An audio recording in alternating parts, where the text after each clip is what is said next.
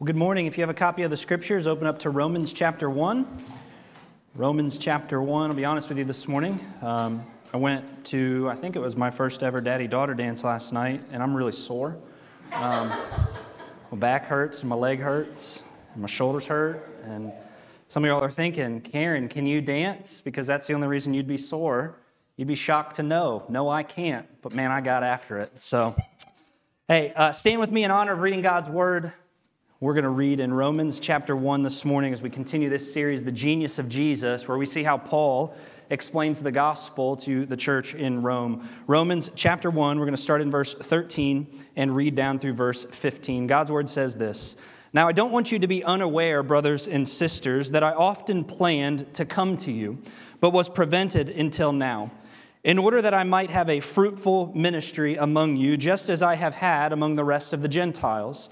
I am obligated both to Greeks and barbarians, both to the wise and the foolish." Verse 15, "So I am eager," your Bible might say, "so I am ready to preach the gospel to you also who are in Rome." Let's pray.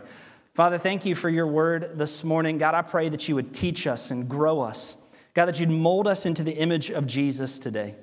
Lord, as we finish out this introduction of this just timeless letter, God, I pray that we would draw closer to Jesus. Would you give us ears to hear from you, Lord, soft hearts to receive your word, and willing and obedient hands and feet to live out the truths that we encounter in this passage today. It's in Jesus' name we pray. Amen. You may be seated. Well, these last 3 weeks, we've been working through the first 15 verses of Romans chapter 1, which we could really sum up, as we've said, as Paul's introduction to this letter. In the first 6 verses of the book of Romans, if you remember from week number 1, we said that was Paul's official introduction to this book, where he's really laying out for these Roman believers who he was, the authority that he possessed in writing to them. But more importantly, what Paul does is he explains the gospel that he preaches. And we remind us of the gospel, that the eternal Son of God came in the flesh as Jesus, was buried, rose from the dead, and now offers forgiveness to you and to me if we're willing to repent of our sin and believe in the finished work of Christ. We saw last week as Paul was encouraging this church, he told them, and we've kind of embraced this idea that when we embrace the gospel changes us. You see, the gospel does no good for you and for me if the gospel never actually makes its way from our head to our hearts. We have to embrace the gospel if we want the gospel to do something in our lives. And we saw Paul commending these believers last week, first, for their position with God. If you remember, we talked about how the gospel moves us from enemies of God to now saints. We're considered the holy ones in the eyes of God. It changes how we live as witnesses. It changes how we interact with fellow believers. We're called together to be the church and to use our gifts to minister to one another. Paul did that in verses 7 through 12 last week, and he commends them, as we said. You've embraced the gospel, and the gospel has changed you. Well, this week we're going to see another side of that embrace, starting in verse 13. And I love these verses because as Pastor Joe and I a few weeks ago began reading through these, we started to think to ourselves, is there really much here in these 3 verses? This is just introduction. Is there really much in this passage that we can learn from? But upon further study, what we see Paul doing is he's not just commending these Roman believers now for their embrace of the gospel, but Paul begins to pull back the curtain on his life.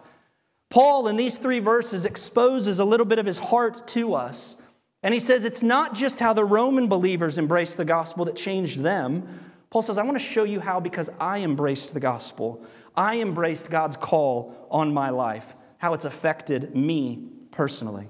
And so we're going to close out the introduction of Romans today. Next week, we're going to get to the meat of the passage. You probably heard that verse, Romans 1:16. I am not ashamed of the gospel. But I don't want us to glance over these few verses today because I think there's so much here for us. So 3 things Paul expresses to these Roman believers. We're going to walk through these quickly, and then we're going to close with communion today. But Paul first expresses his desire.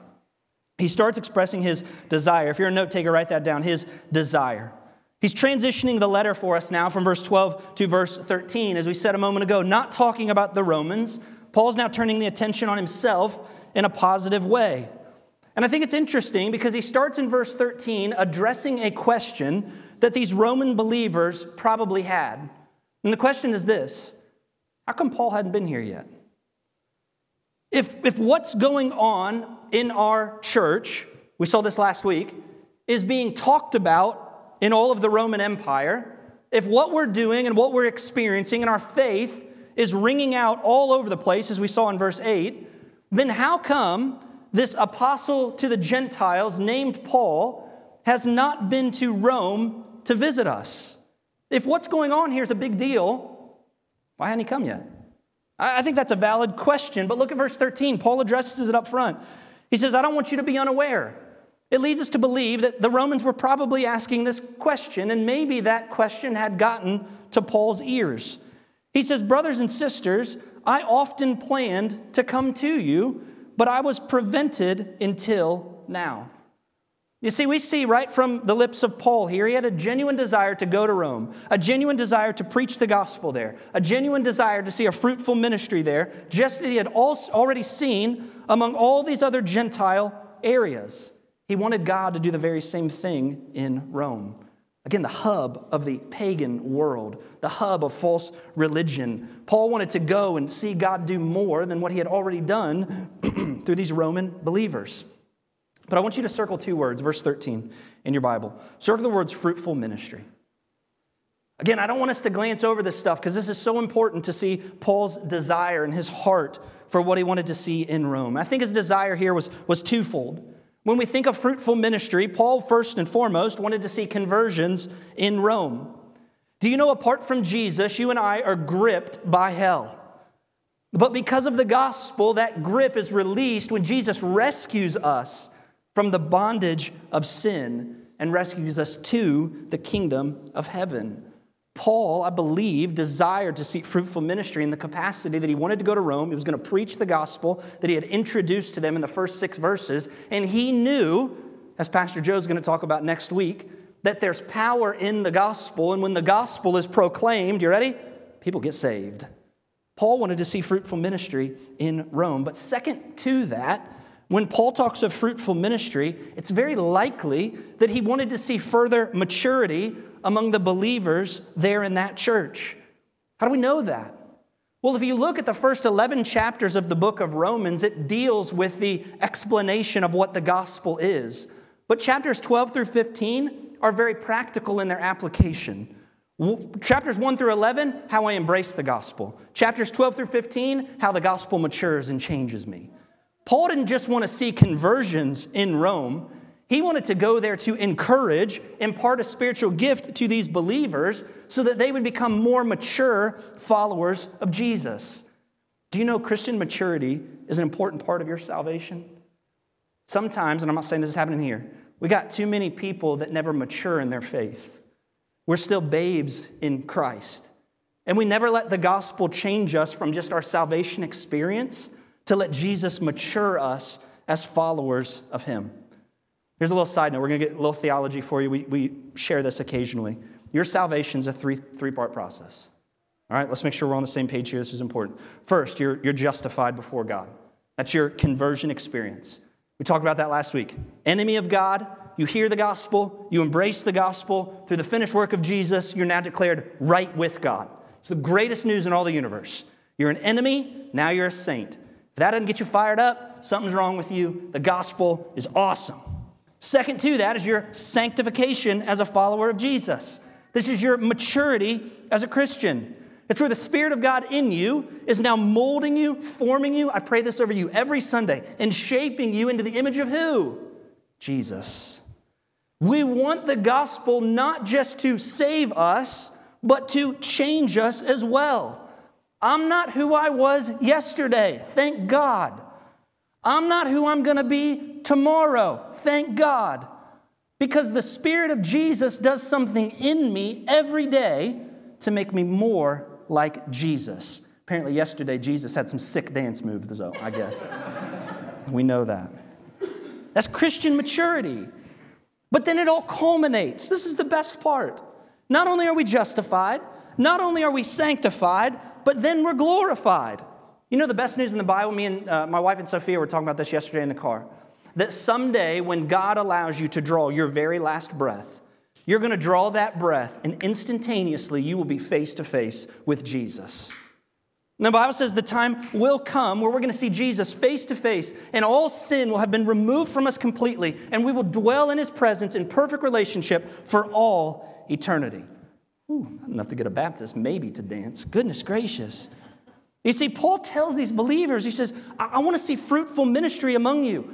I want people to know Jesus, but also I want to make sure that you're maturing as a Christian. I want your walk with Jesus to be a little bit further than it was yesterday. But if that's the case, why didn't he go and do it? If the desire was there, how come Paul hadn't made the journey to Rome yet? Second to that, he actually says in this passage he was prevented from going to Rome. Why was that? Let me show you a verse. Flip over in your Bible to Romans chapter 15, if you're able to. Romans chapter 15. We're going to read verses 19 through 20. I encourage you to read the entirety of this chapter to understand what Paul is telling us here in Romans chapter 1. Romans chapter 15, 19 through 20, Paul writes this later on in this letter. We'll get to this portion like 2.5 years from now, and we'll cover it again, all right? He says in verse 19, he says, as a result, I love this, I have fully proclaimed the gospel.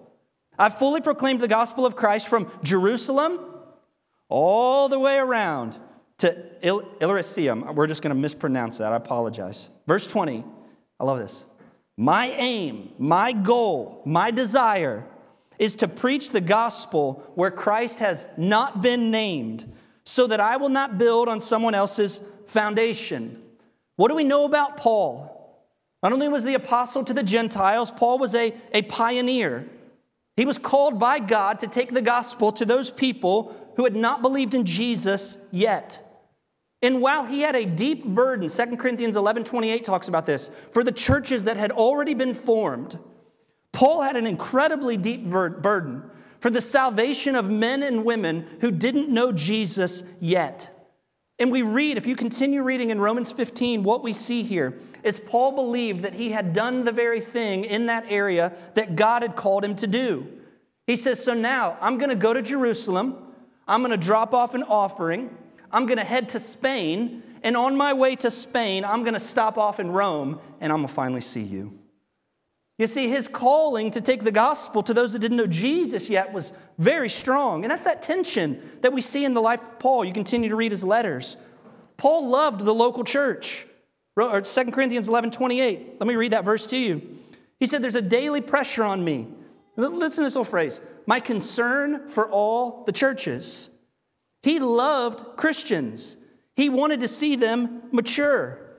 But Paul, at the very same time, again, living in this tension here, he loved unbelievers. He loved those that didn't know Jesus yet. Do you see that tension that he lived in? I love those who know Christ because I want to see them mature in their faith. But my goodness, I love those who don't know Jesus yet because they don't know Jesus yet. And he lived there, right in the middle of that tension. I got to thinking about that this week. May the same be said of us. You see, there's a tendency for Christians, as we're on this teeter-totter of loving the believers yet loving the unbeliever, where we sway one direction. You can sway too much this way and you can sway too much this way, but we're called to live right in the middle. I want to be the type of Christian that lives in that tension so well, that I minister and love those that God has put around me in this local church. But at the very same time, I love those a lot who don't know Jesus yet. May we never get so caught up in this that we forget them, yet may we never get so caught up in them that we forget this. I've heard it described this way. The church is never meant to be a cruise ship, it's a battleship. We come here to be encouraged, to be filled, to be equipped, to ultimately be sent. And once we're sent and we come back bloodied, bruised, and beaten, to do what? To be encouraged, to rest up, to heal, to be sent. That's the tension that we live in as followers of Jesus. Here's point number 2. Paul said he has a duty. His duty. Paul loved those who didn't know Jesus. We said a minute ago, he believed that was his calling. Take the gospel where it had not been proclaimed. See, Paul believed anybody who had not heard about Jesus needed to hear about Jesus. Look at verse 14 of chapter 1. He says, I'm obligated. I want you to circle that word. I'm obligated to Greeks and barbarians, wise and foolish. It's a strong word. In your Bible, I wrote this next to mine, next to the word obligated. It's a word that means I'm indebted to. I'm in debt to someone else. To who? Paul says the Greeks, the barbarians, the wise, the foolish. Notice these distinctions. This is important. Who were the Greeks? These would have been those who were educated, the intellectual, the sophisticated there in Rome. Paul says, I need to bring the gospel to them. Who was the barbarian? It was those who were uneducated, the lower class in that community. Then he says it a completely different way. Paul says, I'm obligated to the wise and I'm obligated to the foolish. What's he doing? He's using these cultural nuances to help us understand this. Paul says if we were to lay everybody out on a spectrum, Greek and barbarian, wise and foolish, Paul says everybody from over here to everybody over here, I'm indebted to the gospel. Everybody over here to everybody over here, I need to share Jesus with them. One of the things that drives me nuts in modern day Western ministry is when we create this demographic that our church is called to reach. Stop. You know who we're called to reach? The person from over here to over here. Why? Because we're indebted with the gospel to them. I have been shown the mercy and grace of God, and anybody that God allows to cross my path, I am indebted with the gospel to them. What did Paul say in Romans 15, verse 20? My aim is to preach the gospel where Christ has not been named. Paul didn't care who you were. If you didn't know Jesus, he says, I have a duty to share him with you. You know, one of the greatest journeys every human being will ever take is only an 18-inch journey. You ever heard this before? Of where you hear the gospel, and you don't just hear it, the gospel makes its way down to your heart. We are obligated to at least help people get the gospel here. And then we trust the Spirit of God to get the gospel here. We help people start the journey. But then the Spirit of God finishes the work. Paul loved unbelievers. We talked about this, I believe, last week or 2 weeks ago. How do we view those who don't know Jesus? I know I'm guilty of this. He gives us a blueprint of it. Of those he says, I'm in debt to these people. Yet how often in my life am I just annoyed with unbelievers? I can't believe they would do, say, or act that way. Why? They're lost. If your father is the father of darkness, then guess what you do? Dark things. I heard one guy a couple weeks ago, Pastor Joe Veal said, if you expect a dog not to bark, something's wrong with you. That's what dogs do. It's their nature. I never get mad at our little dog, Bruno. We don't talk about him. I haven't got to use that joke yet, so that killed. But Bruno, I used to use this in student ministry all the time because students, they'd get saved and they'd start to follow Jesus and they're like, oh, I can't believe my friends would do this. I never look at Bruno and get upset because he acts like a dog. I never reprimand him for barking and not meowing. Right? Because his very nature says that there's some things that are just instinctual to who he is. And friends, if we're enemies of God, apart from Christ walking in darkness, there's certain things that unbelievers will just do because they don't know Jesus. And we have to make the choice as Jesus followers. Will we get annoyed, avoid, holler? Or will we see ourselves as those who are indebted to those who don't know Jesus and do what we can with the gospel that has been entrusted to us to share the good news of Jesus with them, get it in their head, and let the Spirit of God do what the Spirit of God does to get it to their heart and to completely change their nature, which ultimately changes their way. We don't need external influences to change people. We need internal heart change. That's where the good stuff comes from. Aaron's going to preach this morning. Paul says in Romans 10:14, how can they call on him who have not believed? How can they believe without hearing about him? How can they hear without a preacher? I know that's about Israel, but the principle still applies. No one in our culture is going to get to heaven by osmosis or accident. I can remember my father used to tell me in college, he said I used to stay up late and I wouldn't study. So when I'd go to bed, it's a true story, he'd say, Aaron, I would actually take my textbook of the test I was having the next day, I would open it up and I would sleep next to it, just hoping and praying that the information in the book would make its way from the page into my head so that maybe I could pass the test. Okay, the gospel doesn't work that way. Y'all heard that phrase before? I think it's St. Francis. I can't remember his whole title, but he said this at one point. He said, preach the gospel, use words if necessary. I get the sentiment. I don't like it. Words are necessary. No one gets saved because you hand them a peanut butter and jelly sandwich. No one gets saved and follows Jesus because you're a good employee. It doesn't work that way. We have to preach Jesus. We share Jesus. The gospel comes from our lips to people's ears. That's why, as Joe again is going to say next week, the gospel is the power of God unto salvation, and salvation must be proclaimed. It's not going to happen by osmosis or accident. It's going to become because a Christian shared with another individual. Here's Paul's third point. It's his delight. His delight. Look at verse 15. He says, so I'm eager. Your Bible might say, I'm ready to preach the gospel to you also who are in Rome. This is so simple. Paul says, when I do get there, I'll preach.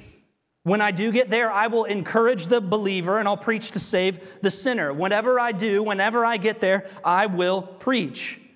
The late Charles Spurgeon put it this way. He said, I have to wonder, because we see this phrase often in Paul's letter, if his life motto was that simple word, I'm ready. I love that because you can see throughout Paul's letters where he used that same sentiment where he would say, all right, Lord, I'm ready to go. You send me wherever you're going to send me. He'd say things like, all right, Lord, I'm ready to do whatever you want me to do. Just ask me to do it. And he just lived from this posture of, Lord, I'm ready. Now, what do you want me to do? Not, Lord, what do you want me to do? And then I'll let you know if I'm ready. Paul says, I'm ready. What do you want me to do? And here's what I love. Let's close with this as we transition to the Lord's Supper. In God's sovereignty, do you know that Paul did eventually make it to Rome? I love this so much. You know how he got there? On a prison ship. On a prison ship that wrecked on the coast of a place called Malta, part of the Roman Empire. And after a few months after that ship had crashed, Paul eventually made his way to Rome as a prisoner. Listen to this, Acts 28. Now, brothers and sisters from there had heard the news about us and had come to meet us as far as the Forum and the Three Taverns. And when Paul saw them, he thanked God and he took courage. Luke's writing about Paul's ministry here in Acts. And then right in verse 16, Luke says, and when we entered Rome, Paul was allowed to live by himself with the soldier who guarded him. You know what Paul did with that soldier? He preached the gospel.